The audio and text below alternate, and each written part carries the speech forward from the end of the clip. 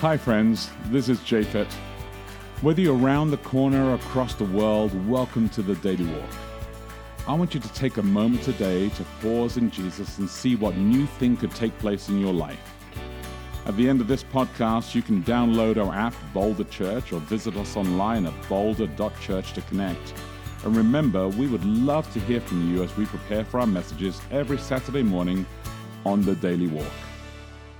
Good morning. It's Wednesday, September 5. Welcome to Daily Walk. I'm Becky De Oliveira. And I'm Japhet De Oliveira. Middle of the week. Let's pray for today and pray for the text and the rest of this week as well.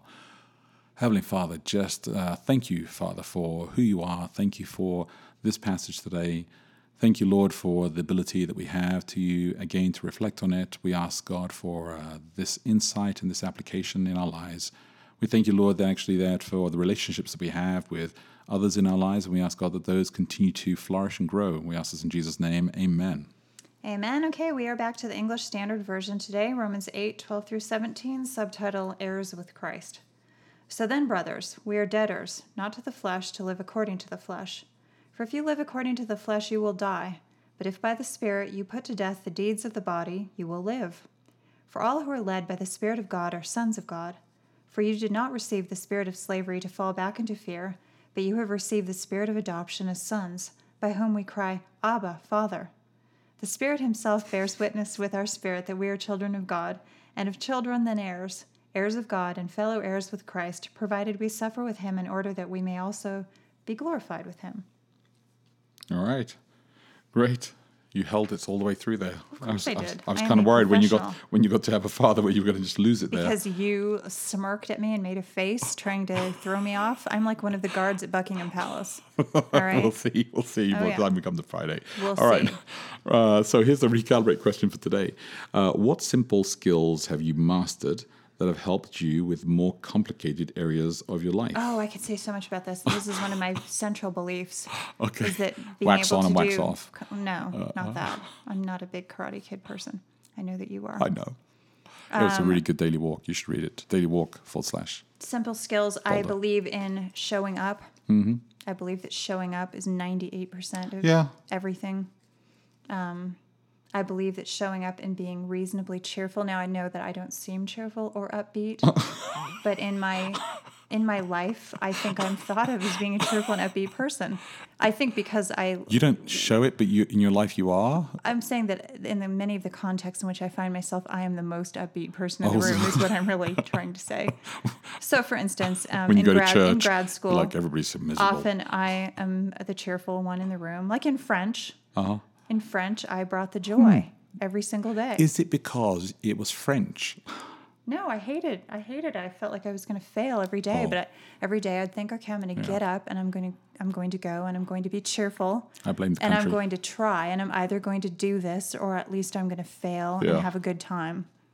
That was the attitude that I took, and I think that is a helpful way of looking at things. Yeah. I'm doing that right now with statistics. Yeah, that's actually really good. I'm cheerful. In fact, somebody was saying this last week in one of the Connect groups at church. They were saying that they're a professor teaching, and they said that sometimes it's difficult with some difficult students, and so they said that you love them, and even though you don't love them, you kind of like you say to yourself that you love them. Oh no! See, as a teacher, I always believe that I am the one who brings the energy. Yeah, that's the other thing. If the students can do whatever they want, it's not their classroom, so they often don't bring the energy. They bring a kind of Dementor vibe, where they will sometimes come in and they're trying to suck the energy out of you by their presence. Okay, and this is especially true early in the morning. Yeah. So what you have to do, you have to have what J.K. Rowling would call a Patronus. You cast this positivity at them that just vanquishes them. So you have to bring the energy, and I think you have to bring the energy to everything. Nobody else is going to do it. Yeah. So yes, I believe in that. The attitude and the energy you have to bring to things. I think that's actually a pretty amazing thing. I think what Paul, simple skills have goodness, you mastered that help you with more complicated areas of your life? Wax on and wax off. No, and you have the skill to just kind of hunker down endlessly. Endlessly, That's a skill. yes. I can be put inside a bunker, and you could, and I could you actually wouldn't even notice. It'd be like no punishment at all. Like, how does that harm him? He doesn't even know he's in a bunker.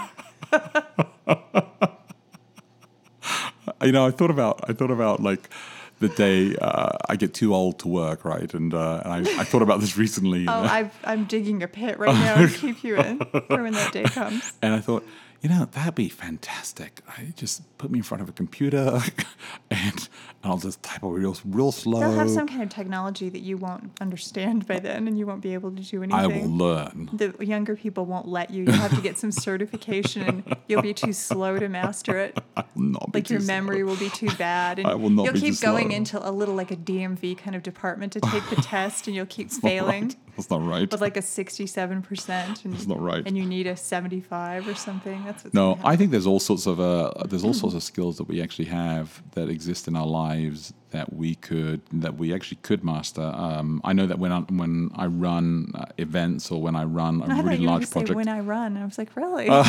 Tell me more about that. Yeah, when I run every morning to my car. How have I missed this?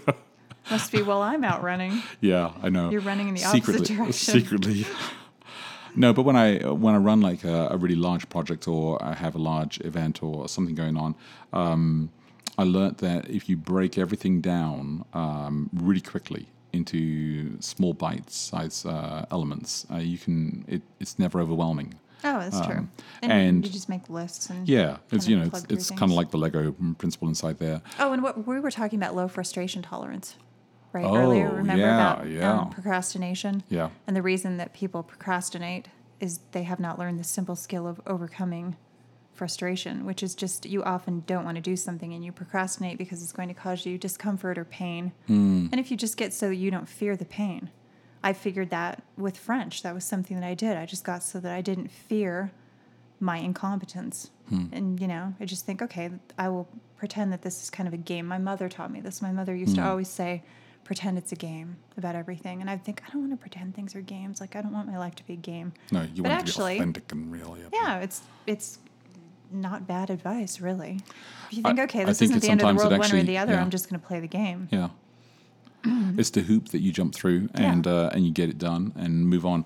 I think that actually it's important for people, and part of resiliency or part of the ability to actually persevere through something is the ability to say, look, I'm going to stay inside this and continue through the hard times and the good times inside here.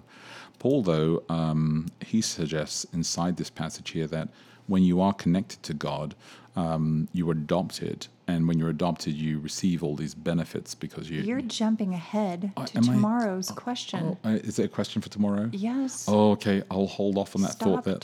I'll stop talking. I'll stop talking about adoption, and I'll come back to this idea. But the idea still exists inside there, which I still think is good. Is that he's calling us to actually persevere. Because there is something good, there's a power that actually pulls you through this, and that is the power of the Spirit. And I think that actually makes a difference to our lives. I want to talk a little bit about the skills that we have, the simple skills that we have that we can apply to our lives. But I'm going to probably hold that off, even though it's for today.